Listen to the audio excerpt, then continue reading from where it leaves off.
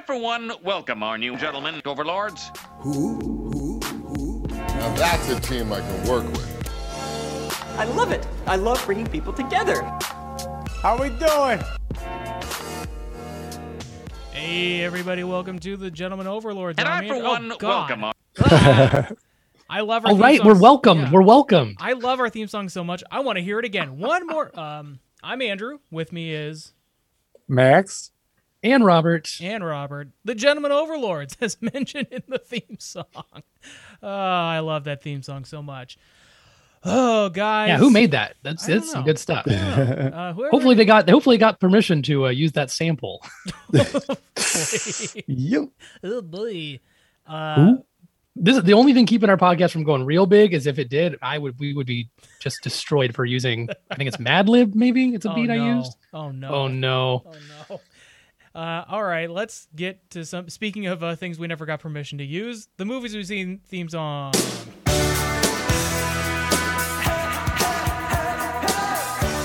This is fair use. Simple Minds. Fair use, man. Don't you forget about me. Look my way, girl. Something breakfast. Movies we've seen. I think it's Ben more that we have to worry about coming after us. Yeah, he's pretty litigious. Litigiously, yeah. What movies you seen, Rob? Ooh, movies I've seen. Turned on and quickly fell asleep to.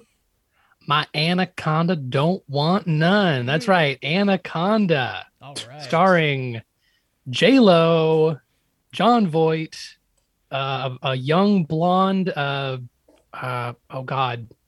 Wow. Yeah, we wish Owen he rode a Wilson. jet ski in Loki. Owen Wilson, former MTV VJ, Carrie Wurr, maybe that's what she used to be. Wow. Anyway, I'll tell you guys about MTV later. I'm thinking of Carson Daly.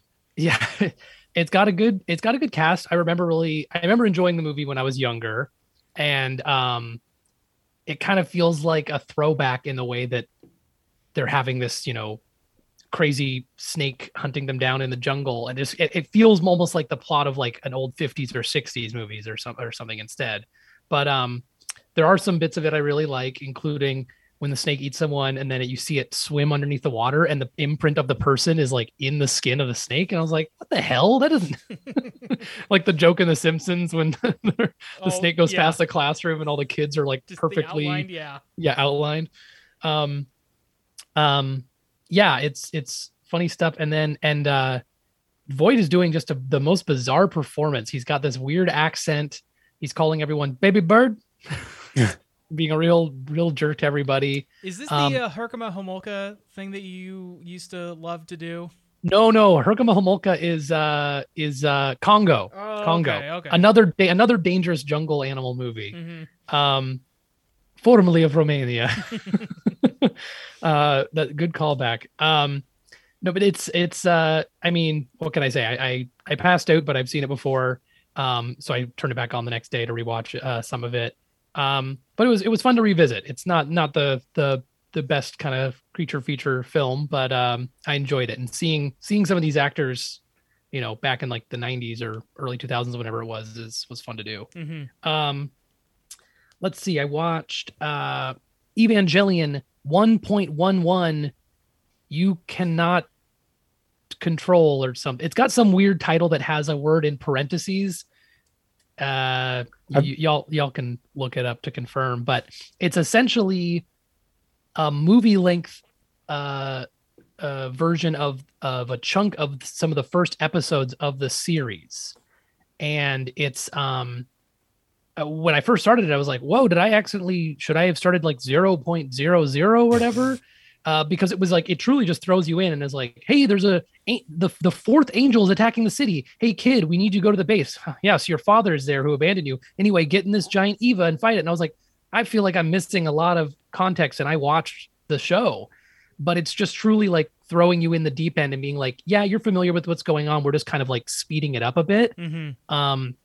And the other ones are 2.22 and 3.33. And then the final one just came out, 3.0 plus 1.0. This also kind of sounds like the naming mechanics of the Naked Gun movies. Yeah, Evangelion 33 and 1/3. they have the Evangelion behind him on the bullet, like writing it. Quick, all the Gentleman Overlord fans, someone Photoshop that. Right. Make sure to keep OJ in it though. Hey, can't lose him.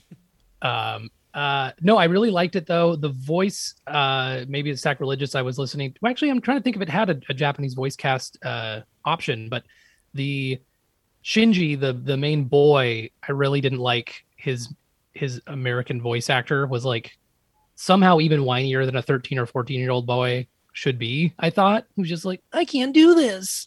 So maybe the Japanese track is better, but I did enjoy it overall, and it's gorgeous animation. And the other cool thing about it is it sort of goes past and adds more to than the show did. Mm-hmm. It kind of changes some plot elements and does some things, because the ending of the show is really ambiguous and kind of heady and sort of like cerebral and stuff. So I feel like even fans at the time when it came out were just kind of like, that was weird. So I'm kind of excited to see what they do with it, with the newer animation and stuff like that. But I'm excited to visit more of them. Sure. And then that might have been kind of what I had, other than I have like some TV that we'll talk about later. But unless we're counting video games we played, I was talking about Arkham Knight recently, and I beat it for the first time 100%. Got all the Riddler trophies. Beat Riddler, who's in a mech. Oops, spoiler alert. He doesn't fight you hand to hand just as a dude. He's like, I have to be in a mech. So I beat him, and then I'm just going to kind of spoil it because I thought it was really cool. And the first time I played through Arkham Knight, I did not get 100%. Mm-hmm. But you really get like a much more an actual conclusion to the game where I've locked up every other villain. Riddler was the last one, and then you activate the Nightfall protocol, where you destroy the bat signal and basically tell some of your allies like, hey, like the Gotham needs something different than me, something worse that I can't be right now, and I can't be that hero anymore. And Batman has been unmasked to the city and the world. So, and it's actually fun. You're like flying around and you can hear like the criminals like, why would Wayne be doing the Batman stuff? And some of them don't believe it, and some of them are like, oh, I get it, it's because of this or that. And like when Penguin finds out, he's like, oh, it doesn't really matter now that since your parents are dead. I don't buy any of this Batman crap. So it's interesting to hear kind of the banter after that part of the game. But Batman goes home and then walks inside with Alfred. Like he lands the Batwing in the front yard. All the press are outside. He walks inside, and then 4 seconds later, the entire mansion explodes and blows up. So everyone thinks Bruce Wayne and Alfred are dead. Mm-hmm. And then it kind of seals up. He's actually really cold to Catwoman. Like Catwoman's like, hey, call me if you need me. He's like, I won't. And I was like, damn, dude. And he doesn't even say like, maybe I can be with you now because I can be someone else and we can go somewhere. He's just like, nope, we can't actually. And the very last thing is like, Gordon has become the mayor. He's going to attend the wedding of his daughter Barbara and not Dick Grayson, other Robin, Tim Drake. Okay. And then in an alley, you see a family kind of cut through, and these criminals sort of like go to rob them. And I was like, no one should be even walking down alleys anymore at this point in Gotham, especially with pearl necklaces on. I thought you meant criminals should not be stalking alleys anymore. Criminals either, based on what happens at the very end, which is before they, probably kill these people in front of their kid. They look up on this rooftop, and it looks like Batman is standing there, but there's almost like this aura around him, like kind of like black fire or something. And they're like, there ain't no Batman no more. We're not scared. And then like it spreads its wings, and it looks like the city is like just blown up. It looks like when he spread his wings, like the building and everything he was standing on got like torn apart, and there's fire, and he like descends towards them, and the game ends. Wow. And so there's a lot going on there as far as like, did Batman pretend to die and he has come back as something else? Did Azrael or one of the other, like Red Hood or some other people, or did they have something to do with it? Or someone pointed out it's very much like all of the Scarecrow fear stuff in the game. and there's speculation like, is he using his fear toxin in some way to like, oh, criminals might not be scared of, you know, even the next person who's just a man in a suit, maybe they won't be scared of, but if they're like induced with fear and they can't even rationally resist it, like that could be the next evolution of crime fighting in Gotham. It was weird, and to have that be the cap to the end of the game, I thought was exciting, because I don't know that they're ever going to make more games in this actual series, but it was a fun way to kind of keep the idea alive of like, there will always be some sort of protector in Gotham. So I was really satisfied. I enjoyed the game a lot more having played it again and beat it 100%. And I appreciate it a lot more than I did before. Cool. So that was quite cinematic for me. I really enjoyed how it all wrapped up. Yeah. There's a new game coming out. I'm not sure if it's in the exact the Suicide Squad one. That's the one. Yeah. No, it's a Gotham Knights one where you play as all the sidekicks, like Batgirl, Robin, and then like several different versions of Robin, Nightwing, and maybe Damian. I think Damian's in there. Oh, I don't know if they ever hinted at Damian in this one, but it is interesting that there's some plot points that like obviously are calling back to like the comics, but stuff of like that didn't happen in the game. So when there's stuff with Jason Todd, who was like killed by Joker, you're like, yeah, but like if we didn't know that from the comic, like it wasn't shown in the game. So it's kind of interesting how they have to walk that line. I could be interested in that. I know there was a Suicide Squad one coming up where like you're supposed to be like attacking, like trying to assassinate like Superman and stuff. But I don't know if that actually is going to tie into the universe at all. So we'll see. Hopefully that one's starring Weasel and Polka Dot Man, all our favorite Suicide Squad members. I mean, the problem is they've been developing that since before I think Gunn had this new gig. And it's a shame because I think like people would love to have like Polka Dot Man and some of these other people on the squad now. And I'm not sure, maybe they'll end up being DLC, but hopefully we'll get Slipknot. Yeah. Yes. Oh man. Yeah. The only character who can climb in the game. Knuckles. Knuckles. Yeah. So we'll see. I'm excited. Whatever Rocksteady Studios, whatever does in the future, I'd be interested to see, because I love for the most part how they handled the trilogy. Yeah. So.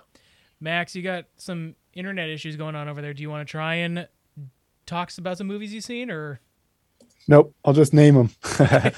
I'll talk about them real quick. I watched Ice Pirates. That's an old movie from the 80s. Classic. Yeah, I've seen that. Haven't seen that in a long time. Ooh, they got him. Okay, sorry. Yeah. All right. Wait, Max, don't pretend to be an ice pirate. Just tell us about the movie. Maybe I will just skip it, man. But it's got Ron Perlman. It's got Angelica Houston. It's pirates in space stealing ice. Because water is like a resource that's... Yeah. No water left in the universe, and they're looking for a planet with water, which, turns out to be the long lost Earth. It's pretty lame, but but it's worth a watch. I don't know. It's like a cult classic. I think some folks really like it. Yeah, it's. I'm sure there's a way to enjoy it. There's a way to enjoy it. I had a good time with some of it, but honestly, it's like it's low quality, and some of the jokes are trash, and it just kind of meanders a little bit. But it came out, I think, like after Star Wars was really big, and people just wanted to watch a lot of sci-fi. Yeah. And it has some fun with it. Like it's kind of like Spaceballs and that same thing, but probably not at the same level. And then I also watched the new Cruella movie with Emma Stone. Our favorite Asian American actor, Emma Stone. And I liked it. I thought it was pretty good. Yeah, it feels like people came out pretty hot against it right off the bat, but I think it's probably more that it's leaning into a certain kind of tone, and I think that I am probably in the camp of people where I'm like, did it have to be Cruella if it's essentially not the Cruella character anymore, and you're kind of rewriting it? Probably not. Would it have made any money? No, probably not. So I kind of understand what they're going for, but it's just that weird thing, it's happened with a lot of movies like that, where I'm like, feels like there's a lot of good stuff going for it, except you're tied to this name. Yeah. Is my only thing. I don't really have I don't remember 101 Dalmatians. I haven't watched it since I was a kid, so I didn't really have a whole lot of connection to it. I forgot a lot of stuff. I think they cast her two henchmen who I completely forgot existed, but because they looked so much like them. It kind of like triggered the memory. Sure. So I think they Isn't did Paul some Walter stuff Hauser right. one of them Probably. from the Richard Jewell movie? He's like the bigger henchman. Yeah, yeah, and he's American, right? Yes, I believe so. Yeah, like both him and Emma Stone are American, but doing British accents. It's funny to me that that they went that route, but I thought it worked. I thought they did a pretty good job. It's not like it didn't blow me away or anything. I think it was fun. It's Disney evening out, hiring an English guy to play Doctor Strange, who's American. Damn it! That's Yeah. right. That's right. What They is this, stole my it from mantra? Yeah, I'd say check it out. Give it a shot. It's weird. They have like several dogs in there, and they seem to be for the most part CG, like kind of at the Lion King remake. She looks. That's at, another one. She looks Oh, sorry. at Go ahead, Drew. She looks at the Dalmatians and she gives it like a Terrence Howard, like, next time, baby, like to the Dalmatians. Like, she's like, I'm not messing with you yet, but Wait, next time, baby, meaning like I'll be wearing you as a coat the next time I see you. when he looks at the war machine armor at the end of Iron Man, he's like, next time, baby. It's like, yeah, she's like, I'm gonna next time. Yeah. I like dogs in this movie, Yeah. but something's gonna I'll happen be a little in the more next evil one. when I'm older, and I'm gonna want to make a coat out of you. Yeah. Yeah, I It's- can't speak to it. I haven't seen it, but it sounds like the initially people were like, it's done terrible, and I think more people were like, actually, it's got a fun vibe, and if you just like lean into it, it's all good. So Yeah, that's pretty much how I came out of it. It's like it's good for what it is. Don't take it too seriously. I think don't give any of the Disney remakes too much of a, like I have heard it's one of the better like of the Disney remakes, which so often are like have extra songs or things they don't need added in or just don't reach the heights of the original ones, that this one is better for trying to be a little different. I don't think they should be doing these, honestly. I think they should stop with it. Like, Disney should just stop. Here I am saying that like it was pretty good, but you're probably right. It would have been better if it wasn't Cruella. Like it really didn't have to be Cruella. I think like all of the live action Disney remakes, I think nobody has been like blown away by any of them. Like No. I They all think, feel like, pretty superfluous. yeah, I think like even like the better, like the quote unquote better ones, like I think like Aladdin and The Lion King are like the ones that are heralded as the better ones. I think even those people are pretty lukewarm on. So like I just don't know what's the purpose. Yeah, and to make money, it's yeah, just yeah, nostalgia, and then you watch it and then you're like, oh, I remember 101 Dalmatians, and then you also will watch that. But that's like on the that's service. a different story. Like they did that with True, Maleficent true. too. But what I mean is like the movies where it's like, let's redo Aladdin or let's do Beauty and the Beast, to like, I don't like, I'm not so attached to the original animated movies that I'm just like, oh, you can't, that's sacrilegious. But it does feel like if you're gonna make them to like lesser returns quality wise, then why do it? Well, if they're bigger returns financially, but like I wonder about that. I wonder it's too. hard. Yeah. It's hard to say, what their new stuff was, like Raya the Last Dragon. I don't know, and maybe it's just a lot harder to come up or to get people to into a new idea Sure. rather than hey, come see Existing this IP. thing. And Yeah. also like maybe writing it, like you already have a story there. Essentially, That's another thing where it feels like I mean, don't quote me, but I feel like on some of these projects, there's also like a couple, more than a few writers, and there's like a couple passes through multiple groups of people where it's like, wow, it really feels like it took like an army to like to get all this. I think that was like Raya. I feel like had a lot of different people like had like written and rewritten and stuff like that, and sometimes it ends up then being like generic in places where you're like, why did it take so many people to come up with this kind of story I've heard before? And then like you say, in other occasions, you're like, it feels like it wouldn't be too hard to come up with something pretty original and try that out. I don't know, man. It must be weird to deal with, like, the nostalgia will get people in the seats or to watch it. Yeah. And something original is like, and when people want an original thing, but it's sort of like a gamble because there's no established IP. So who knows? it just feels like they don't really know what they're doing, and they're just kind of doing a money grab and not The company very that made the new creative. Star Wars? I don't believe it. Not counting Last Jedi. That's all I was counting. Like, oh yeah, that's a good comment, Robert. No. Did you see anything else? For movies, no, that was it. Okay. I watched What a documentary called "You Cannot Kill David Arquette" on Hulu. It is a documentary that is mostly about David Arquette. Scream? I mean, he does talk about Scream, but it is mostly about him returning to professional wrestling in like 2017. Whoa, I did not know that.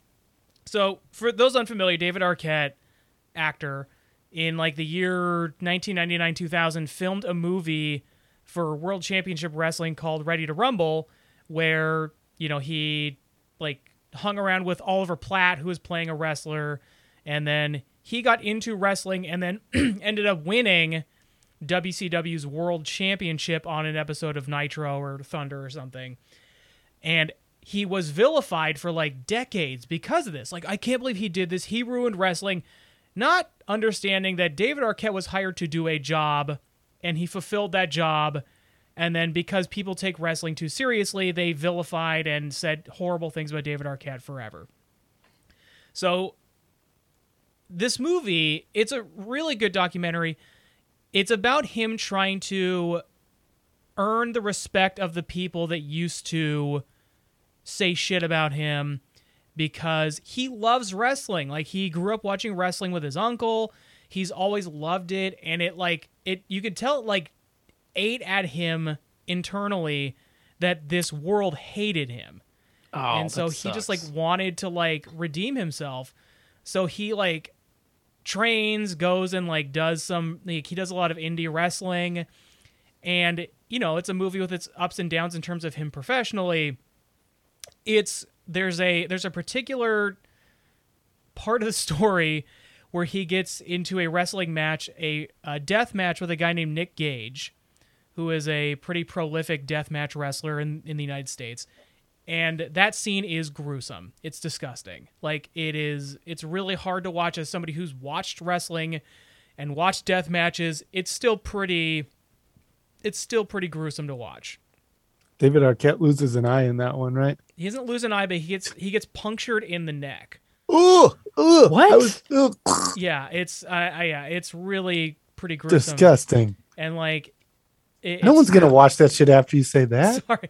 I mean, I would like to give people a heads up that if because it is a really good documentary. If you want to, like, from the second that he wrestles Nick Gage shows up on screen, and you'll know it's Nick Gage because Nick Gage is he's an interesting guy.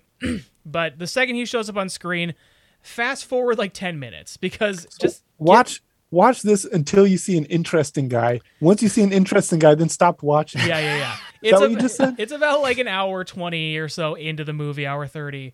What is Arquette's like wrestling, like what is his persona, like Officer Dewey from Well, Scream? I mean, in the when he won the title in like 2000, it was like David Arquette, shithead actor. Like, I'm better than all of you. I'm an actor. And now he's just David Arquette. He's like, why did everyone hate me? Yeah. I mean, he's not like, I'm not David Arquette. I'm, you know, Yes. Mephisto, the magical, you know, whatever. Like, Ooh, sounds good. he does. Yeah, I know, right? He should have considered it. Maybe he wouldn't have gotten like, punctured. He does do like magic tricks on his way to the ring. Like, he makes like streamers come out of his arms and stuff like that. I've made my opponent disappear. I win. But yeah, I mean, I would say genuinely skip the Nick Gage stuff because it's disgusting, and the only reason it serves the story is that it sends him into like a personal spiral that he has to then get himself out of.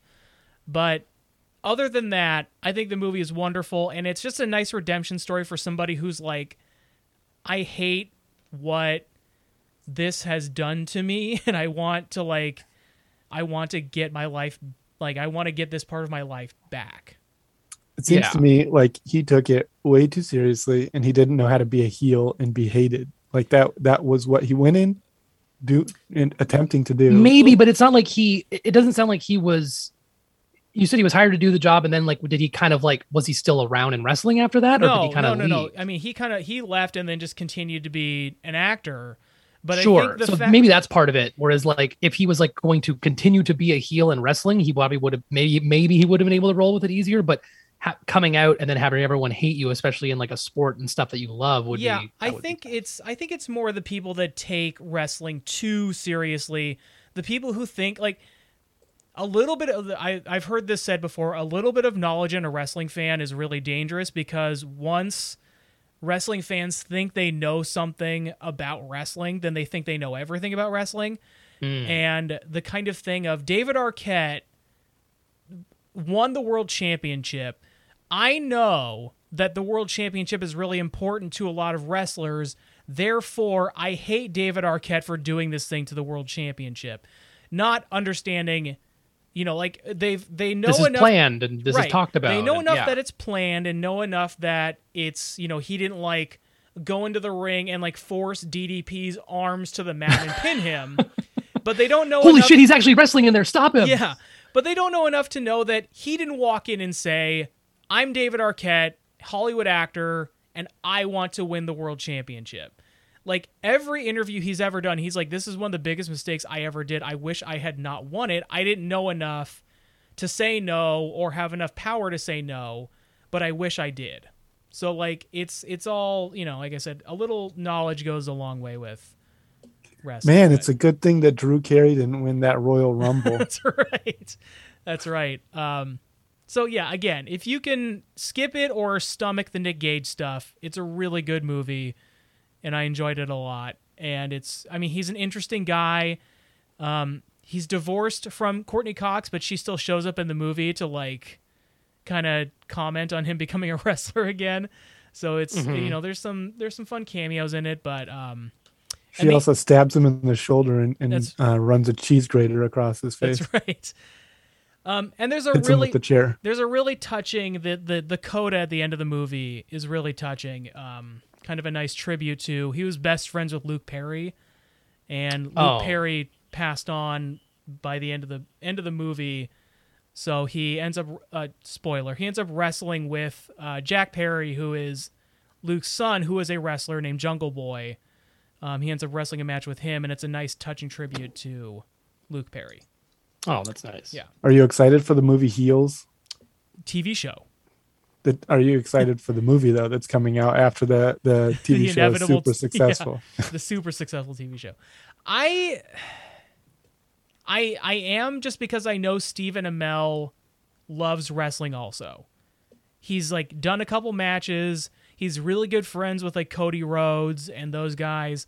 So I think he at least has the right intentions. The trailer, there were parts of the trailer that made me cringe really hard.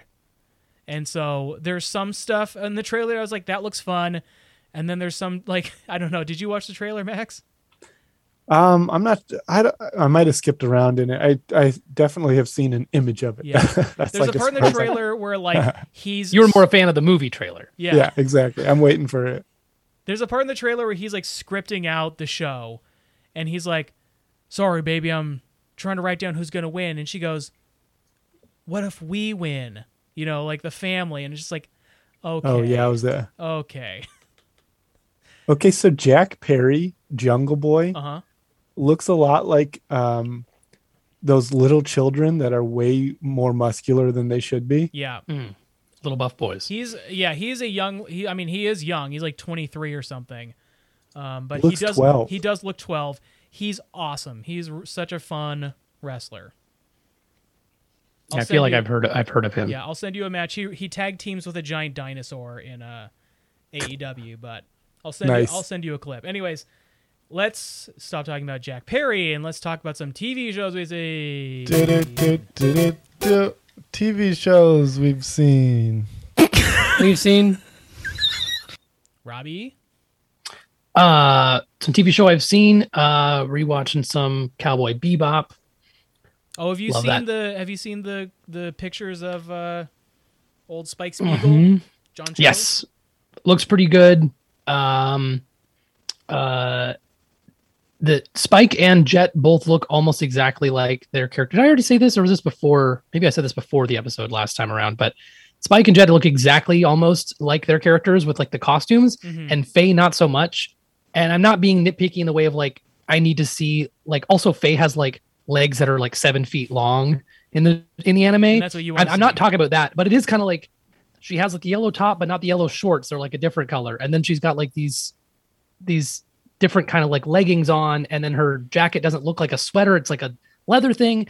And I know I sound nitpicky, but it's only because the other characters look like almost exactly like the characters in the show, or their costumes at least. So I just thought it was odd, but it doesn't matter to me as far as like that the actor playing Faye being comfortable and it making more sense to not have short that are going up her ass or something in every shot. It was just more like interesting that even like kind of like color and stuff, she looked the most different, which I thought was just interesting. No pictures of, they've cast Vicious and Julia, but no pictures of them in character yet. And I'm just mostly curious, like, I think they said that they're going to kind of like approach the episodes and things from the show, but kind of expand on it. And I imagine they're going to have more Vicious and Julia kind of weaving throughout, as opposed to kind of as sporadic as it is in the actual run. And as far as I know, no casting for Ed, which is a character that, did you hear something different? No.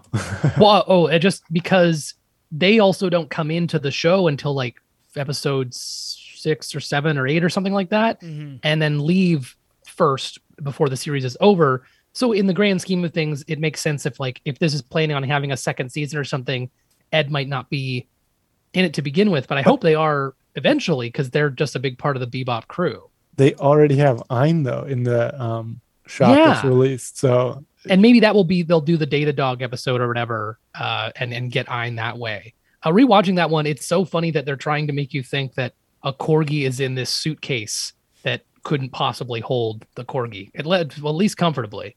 But yeah, so I'm interested. And I also know that Ed is I think controversial for some fans. They find her really annoying, but I really love Ed. I think I like that she's a hacker and what she like the weirdness she brings to the show. And I hope they find a way to thread the needle and kind of have them present and also not be like an incredibly annoying like kid actor or something. But anyway, I do really think they nailed it on the Ein casting though. I think they did a good job. Yes, almost perfect. We'll have to see I want to see the episode where I eat some mushrooms and if they can make the corgi hop around like they do in the show, but we'll see. If they go CG. Yes. But no, I am excited, man. If they did the Mad Perot episode with the creepy guy who flies around and is like invincible, I would love that so much. But I don't expect them to adapt all of them.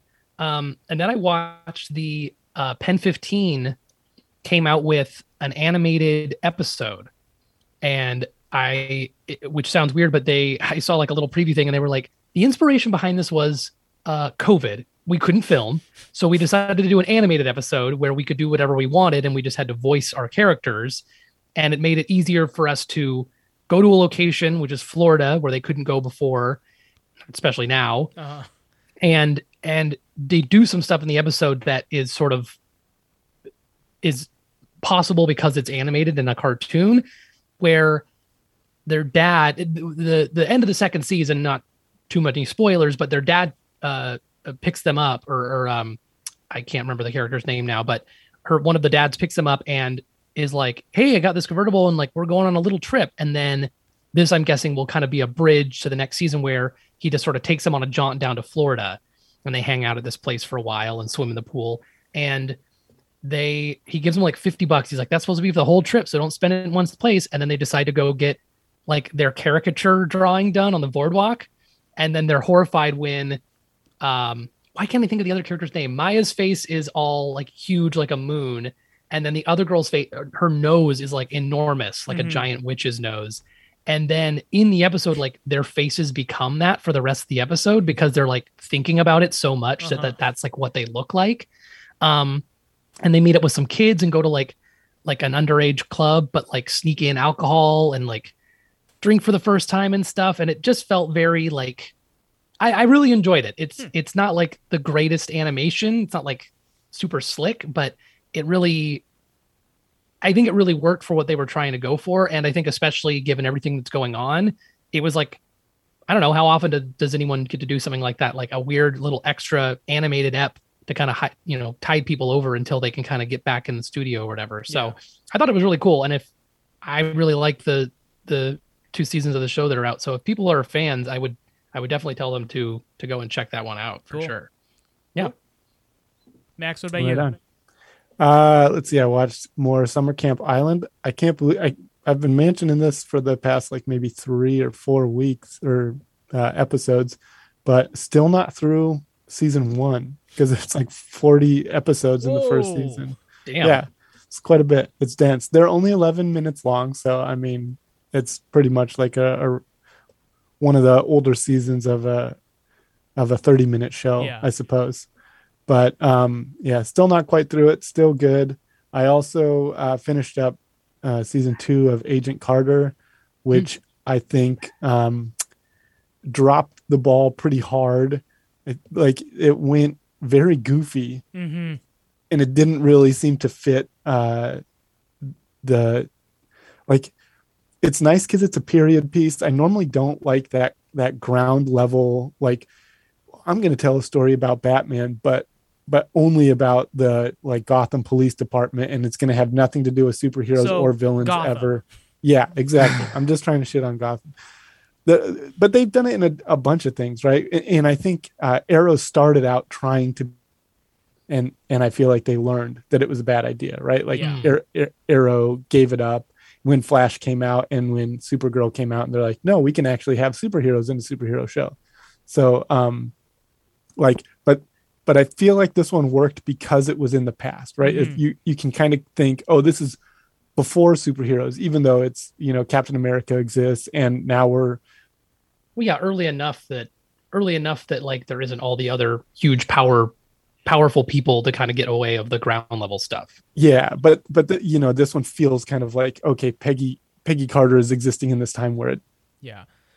There's a scene I was gonna ask you about because it does kind of fit in with the goofiness of season 2, but it's one of my favorite scenes from the show, and it really makes me laugh whenever I think about it. And it's like they're getting a team together, and it's like they're gonna go like storm the bad guys, and it's the kind of scene that like in a modern show, they'd have like, boom, here comes the boom, like like walk as they're walking. That would be in a down the modern street. show? Yeah. Modern show very from modern. 15 years ago.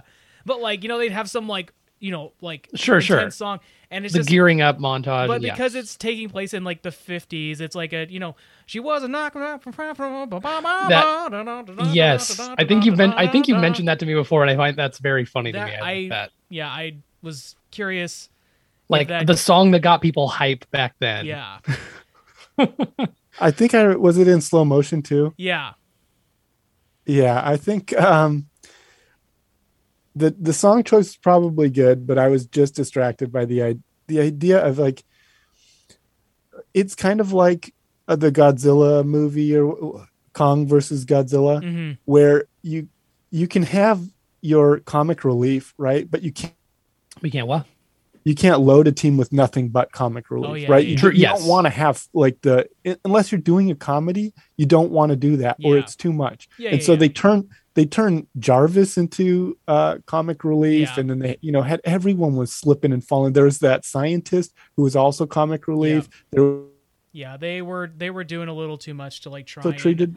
They're just trying too hard to make it like silly or like approachable and like And you know how they like in comedy they have the straight man, right? And that was Jarvis, right? He's the one who is so super serious all the time. Yeah. They turned him into slapstick in this one. They didn't know what they were doing, and they were trying. Is that his superhero name? Slapstick. That's right. That when he gets his superpowers of slipping on a banana peel. But he always crashes into and like knocks out the bad guy. Yeah, like that domino luck. Yeah, that's gonna say it's like the domino. He always hurts himself, but he hits the villain too. Yeah. I just thought, and then they also went really like into actual like superhero power of like people being able to venom, essentially black goo that can disintegrate a person. And then somebody like freezing, like the first episode they started with like a whole lake freezing because some person got ice powers. And also the powers are completely inconsistent. I don't know. Also, they moved the whole setting out. They moved the They setting moved to the whole setting from New York to L.A. and they're like opened up a new like a new branch of the secret government organization. Yeah. So like everyone moves there, or they have like one person move there, and then Peggy moves there, and then like people keep showing up who are like one day in New York and then immediately in LA, and they just keep bringing people over. It's like, it doesn't make sense. If you wanted to have those same people, do it in New York. If you want to be in LA, then start with some fresh new people, or move the whole department over there. But the fact that they like kept having to make up excuses like, oh yeah, you're in over LA here now. Hey, when did you get here? I feel like they messed some stuff up with that season. Yeah. Is that because so it's closer to San Francisco, which is where Venom takes place. Oh. So is that to get closer to the origin of the Black Goo and stuff? Be, yeah. And we all know that it was really a good idea to have Venom not be also in New York where Spider-Man is, have him go to sunny San Francisco. That's right. And be very sick. I can't wait for Let There Be Carnage. Yeah, I wonder how sick he is in this one. Hey, probably not as sick and twisted as freaking Carnage, am I right? That's right. Hopefully he hasn't contracted COVID-19. Did you guys see the official new poster for Let There Be Carnage? It's really bad. Talk about floating heads. I'll look it up and I'll drop it in the chat. It's wild stuff. Max, have you watched any more TV? That was it for me. Cool. Well, I haven't really watched anything of note, so why don't we just get into the movie we saw this week, 2010's The Losers. I'm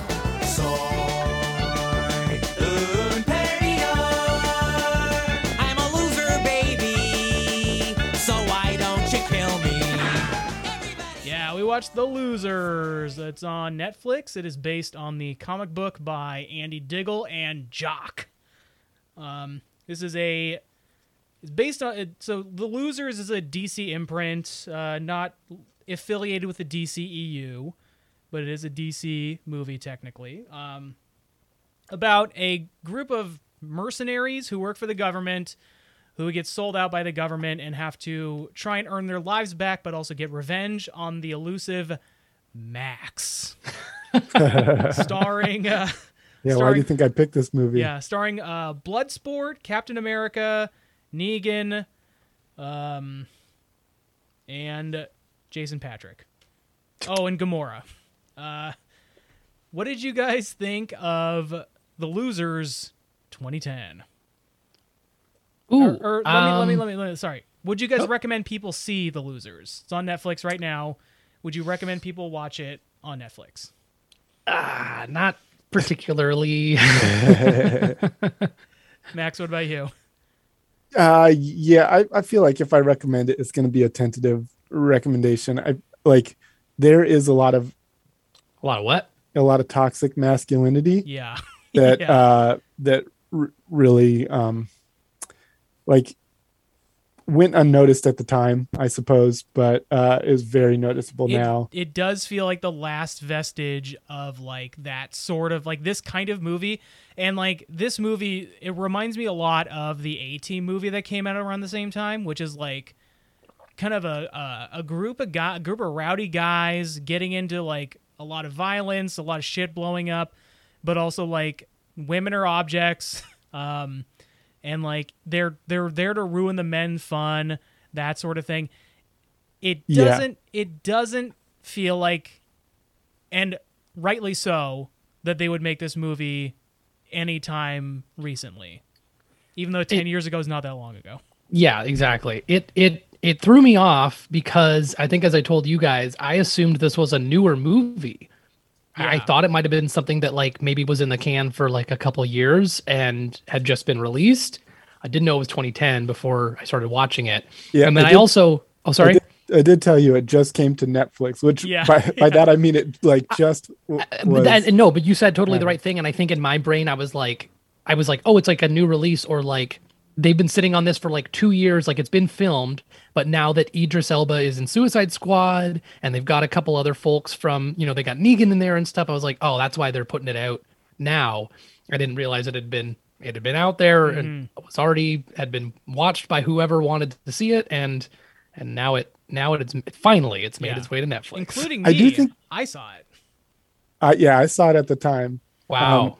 I do think it's interesting to see these people before they took off got, more. Yeah, took off. Because this is that 2010 is even. He wasn't even Jeffrey Dean Morgan wasn't even Negan at that point, No. right? I don't No, think. he was Yeah, I not don't think Negan. he was of a character in The Walking Dead yet. And I think like probably Chris Evans was maybe just cast as Captain America, or was like rumored to be Captain America. at this Yes, point. yeah, because he was like that was actually what tipped me off. Where I was like, he's immortal. He looks as Yeah. young as he did in like Fantastic Four, and I was like, when did this come out? And then I paused it and was like, 22. What the? Andrew see, and Max. the haircut definitely seems like Yeah, and like kind of the Fantastic soul Four patch. style. Can we talk about? I mean, we can talk about a couple of things about the movie, but this is like such like a tropey thing, and Chris Evans always had a weird, like brand new like graphic tee for every scene. Yeah, yeah. For a guy who's like I liked him, though. they're like in basically Ghost Protocol at this point. Like he certainly has like They're cut off. Yeah, Yeah. they don't have and he always had like a fresh new like Target T-shirt Yeah. or something with like They a were- weird, including a part where he's like undercover at a hot dog stand that they got. I don't know where they got the hot dog stand. He's eating the hot dogs, so not even like a total fake thing. He has them. Mhm. He's cooking them, and he has a T-shirt of like a woman like Eating a straight hot on dog. eating a hot dog, Yeah. and I was like, so much more coordination went into you doing all this than it seems like the rest of the mission. And so I this thought is that was pretty before interesting. Amazon could deliver in an hour. That's right. That's right. It is, and it's also an interesting movie because it's probably the last time you'd be able to cast Chris Evans as plucky, dorky comic relief of the group, because like he's. How close was this to Scott Pilgrim? I think it was either maybe the same year. Oh wow, because he did that. Definitely, he gave me the vibes of like when his character in that. He reminded me of that. Yeah.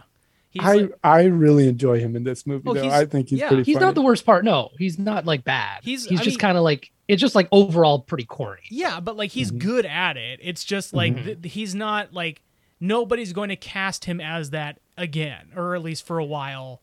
Probably not, but it's a shame. Yeah, because he, as much as I like his goody two shoes cap, it feels like he has a little bit of range and can do Yeah. more than that. So I hope it's not just the leading man, handsome superhero man. I hope Well- that there's a little bit more fun in there. How about Knives Out? I mean, that Oh yeah, I What guess el- you're right. That's true. Yeah. He was just like a straight up dick in that. So you're right. That gave him a chance to be a little different. What did you guys so in the movie when they get betrayed by the government and particularly by this CIA operative named Max, they kind of lead you to believe through like kind of camera tricks and stuff that the reveal of Max is going to be this thing where it's like, oh, I can't, like Tom Cruise or, like something where it's like, I can't believe it's this actor playing this role. Or it's not really that guy and there's some Yeah. other guy. And it's just when they reveal it, it's just kind of a loose they kind of like they do this thing where they're like showing his body and then like the front and then the back and then the front and then the back.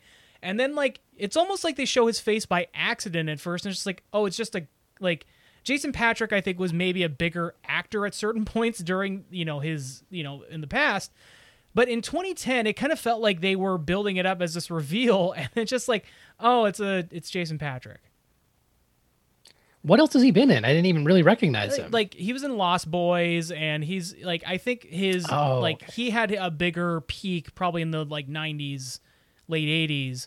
But Yeah. it felt like one of those things where like they'd reveal it, and you'd be like, "Whoa, I can't believe they cast so and so as this character," and instead it was just like, "Oh, it's no shade towards Jason Patrick the actor, but the reveal made you think like." Oh, this is going to be something, and it's Jason Patrick. I gotta say, he's a working actor. I'm sure there's only so much you can do on the set of The Losers as far as arguing what kind of lines you want to say. Didn't love that at least twice in the movie he does 2 offensive Indian accents to Indian people to kind of make fun of them. And I know he's a villain, and people do add all sorts of shitty things that villains do to really drive home that they're the villain, but it just felt it felt bad the first time. It felt even worse the second time. And I was like, this sucks. Like, I don't need, I already know he's an asshole and he's like trying to kill millions and millions of people.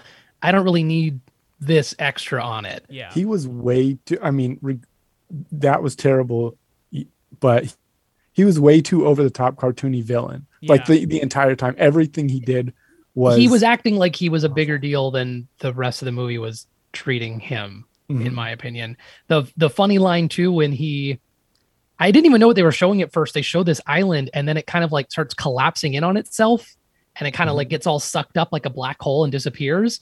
And he's like, this is like a bomb for terrorists in the 21st century. Like, all the destruction, none of the pollution. That's his primary concern. He's like, yes, I'd like people to die, but I don't want it to affect the environment in any negative way. It's just like it just like destroys everything, but like negates it all. Like there's not even debris left. And it was like, which is kind of like a cool idea that like it would be like setting off a nuke and like the city's gone, but there's no fallout. It's just like completely disappeared. But it was just like such a corny, like, the eco-terrorists demand a bomb that doesn't also make the sky dirty and gross too. Yeah. We're terrorists from the 21st century. Mm-hmm. It was very weird. You guys are right. He's kind of like his performance, the Jason Patric performance of this character Max, is very much like what a cartoony Lex Luthor. Like he's like rich, like seems to have like no like there's no like limit to like how much money he can spend and his like what he can do, but he's like playing this like kind of cartoony, I just want people to die villain, and like it just didn't seem to fit with how everybody else in the movie was acting. Mm-hmm. Which doesn't shock me because he doesn't share a lot of scenes with them either. So I imagine that there was plenty of parts where he was just like going on his own. Yeah. They were like, "Hey, we got Jason Patric. We got to let him do whatever he wants to do." You got Jason Patric. Let him go. I will. I got to give it up for one. There was a location I enjoyed that they had in the movie. I got to give up for the small positives.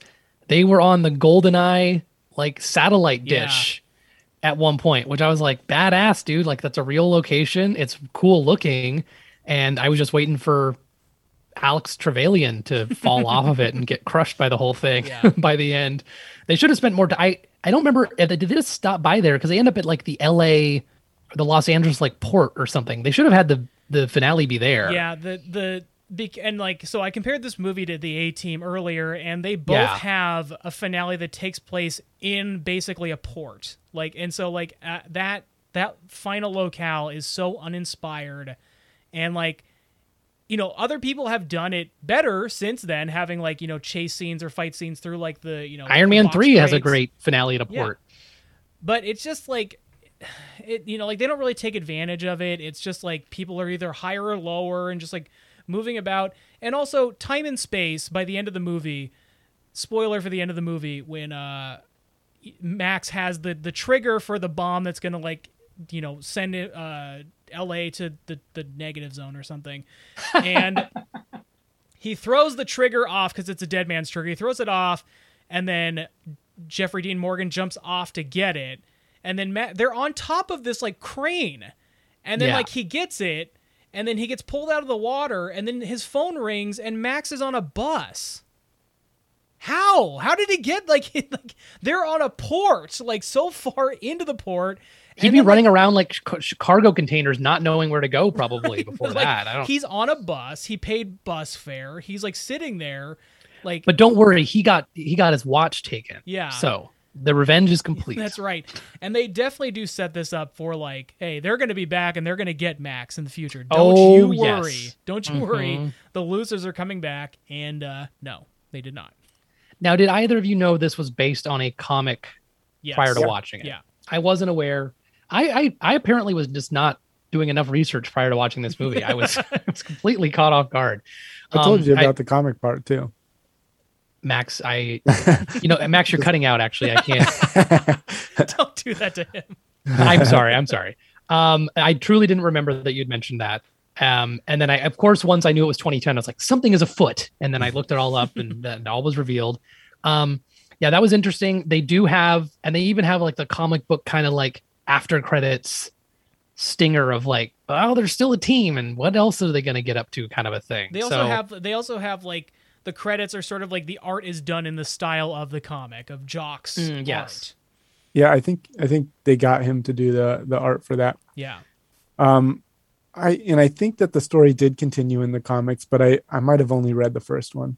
Yeah, Ooh. I've never read the comic itself, so, and I like both Andy Diggle and I like Jock, so I have enjoyed their works on other things. So I don't know, it could be good. I've never read it, but it seems like just based on the team, it could be good. I know they're trying. I mean, I think the thing that drove home more for me that Max was a asshole in this movie is in the very starting. They're laser targeting this like camp, and then it's revealed after they've painted the target that there's a bunch of kids that they're using as like mules for these drugs. And they're like, hey, like headquarters, we don't, call this off. We don't want this to happen. There's these kids here. They say, sorry, that's the mission. Like they shouldn't be there. And we're just going to do it anyway. Well, they decide to get in there as quick as they can before the airstrike and get these kids out, only to have them get on a helicopter. And they even say, like, we're not getting, if there's only enough room for 50 kids or 6 men, we'll put all 50 kids or whatever on this helicopter. It's weird. I think there's probably room for some other people, whatever. And then they take off in the helicopter and are all killed in a fire explosion. Not just killed, eviscerated. Like yes, they're blown away to the point where I think they're disintegrated. There's not even body parts or anything anywhere in the wreckage. A teddy bear does, like a charred teddy bear does arrive, but like all sense of body parts is like it is disrupted. There's like no. Not that I'm hoping to see the sky like a blood rain come down. No, but, especially Blood Rain by Uwe Boll. Ugh. But I was just kind of like, Robert. What in the world? So that more than like an eco bomb is what got me. I feel like if there was a way that they could have had that further along in the film or something similar, I would have been more like against the bad guy. Sure. Than it feels like they started with the worst thing and then kind of got progressively more to me. But they just kept throwing in different different examples of him being an asshole. The one that I really thought was stupid was he had this assistant who was holding an umbrella over his head when he was on the beach. Because so both of you guys seem to have the same reaction as I do. So she's holding an umbrella over him on the beach and she slips for a second and the sun gets on him for half a second. So he grabs a gun and shoots her, thus the sun just beads onto him with her dead and not holding an umbrella. He also does it without looking. He goes like this, like shoots, pulls his shoulder out of socket to shoot her. Max, that was so ridiculous. And the other part, what's the other bit where he's in India, he's being waited on. Also, it just makes him seem really fucking not just cruel but stupid. Yes. Because after he shoots her, he then has the sun on him for the rest of the beach walk. He's just an idiot. He's mildly inconvenienced, but he showed her. He should have it should have been he shoots her and then hands the umbrella to his bulky henchman that is that guy is big bulky henchman in 60 different things. I don't remember that guy's name, but you know what scene they were really hoping in Fight Club too, but I might be wrong about that. That was Meatloaf. Oh yeah, that's right. No, I'm thinking of Brad Pitt and Edward Norton at the same time. No, he does look familiar, and that now when you're saying Fight Club, that I don't know, that sounds like he could be someone, maybe a lesser role. Yeah, maybe one of the Project Chaos guys or Space something. Monkeys. Yeah. What's the other bit? Oh yeah, he's being waited on in India at one point. And a woman, he wears a glove on one of his hands, and his hand's burnt or scarred. Yeah. So someone's kind of touching it, and they never really, I don't think they ever really touch on that. And then he's kind of walking around talking to the guy, and is kind of walking up and sort of, caressing the cheek of the scantily clad women that he has kind of standing around for him. I think that's also the bit where, well, there's a scene prior, I think that's on the cradle kind of satellite dish thing, where he's I want an 18-man team. And I want it in 12 hours or something like that. I'm paraphrasing. And he goes well, why do you want that? Blah, blah, blah. And he goes hey, I want an 18-man team and I want it in 12 hours. And then you're okay. He's very serious about this. He walks a bit and he's I don't want to have to say it again. Anyway, hey, I just thought of something. I want an 18-man team and I want it in 12 hours. And I was they must have thought this was dynamite on the page because it is doing nothing for me right now. We don't ever see the 18-man team. And then the next time we hear about it, he's just kill him. he said, yes, I think that's maybe in India or after that, where he's like, actually just like get rid of them. And he's like, wait, did you tell them about like the plan already? He's like, yeah, I did. And he's like, oh, okay, well then you have to kill them. And he's like, oh, that sucks because like my brother-in-law is one of the guys I hired. And he's like, is that a problem? He's like, no, I'll kill him. Cool. He's like, yeah. Okay, I don't know. It's a weird line to walk where like you want your villain to be villainous, but it just seems like trying too hard. And like we said, it seems like maybe he was in a different movie. We barely talked about the losers, the actual team. Yeah. I mean, of course they have the standard sniper, who I thought was like maybe the coolest of them.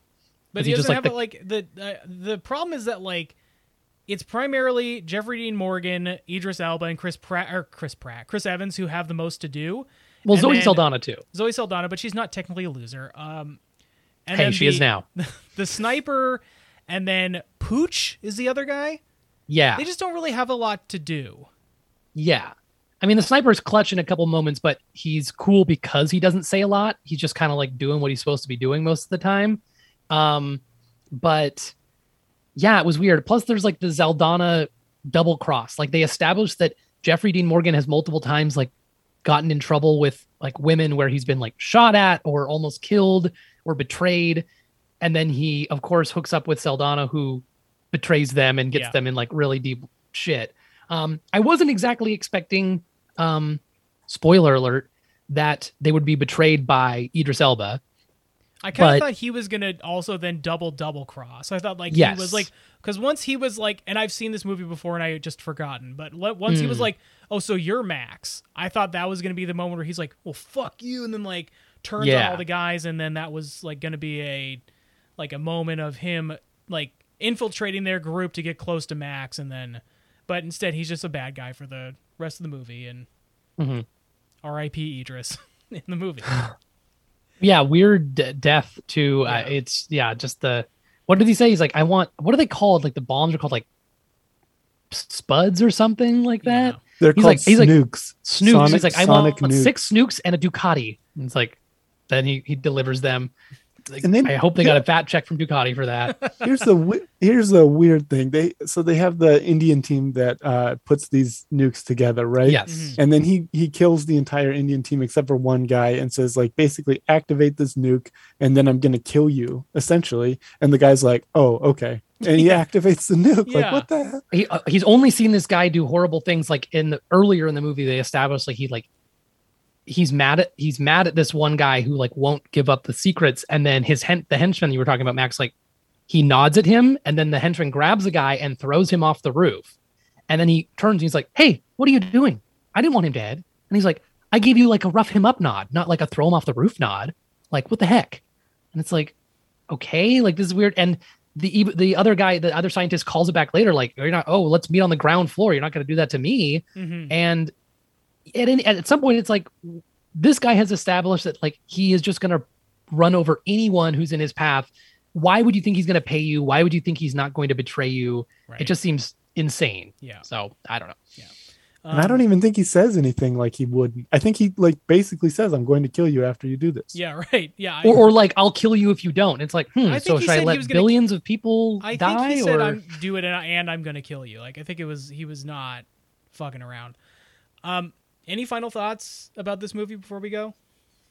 I think the novelty is that you're getting kind of these actors that it feels like you wouldn't have in all in a film because of their trajectories. Now you might be harder pressed to find them all in a film now together. So it was kind of fun to see Saldana and Jeffrey Dean Morgan and Idris and Chris Evans and stuff. But I wasn't familiar with the original work it was based on, and it just didn't seem like, I don't know how faithful an adaptation, but it just kind of was a meh for me. Unfortunately forgettable because it's a good cast. Yeah. But Max, what about you? I feel like Robert summed it up pretty well. I think that... Hey, I feel like I summed it up pretty well too. He's speechless. Yeah, exactly. If you want to watch it for Chris Evans and his t-shirts and the petunias. Yes, that's true. Yeah. See if how much? What's the get this look? And it's just like all the different costs of his t-shirts for Chris Evans' character. Right. All right, everybody. Sorry, Max. One more. What'd you say? I want to hear your opinion, Andrew. What do you think? Oh, it's fine. Like it's very meh. I think you guys.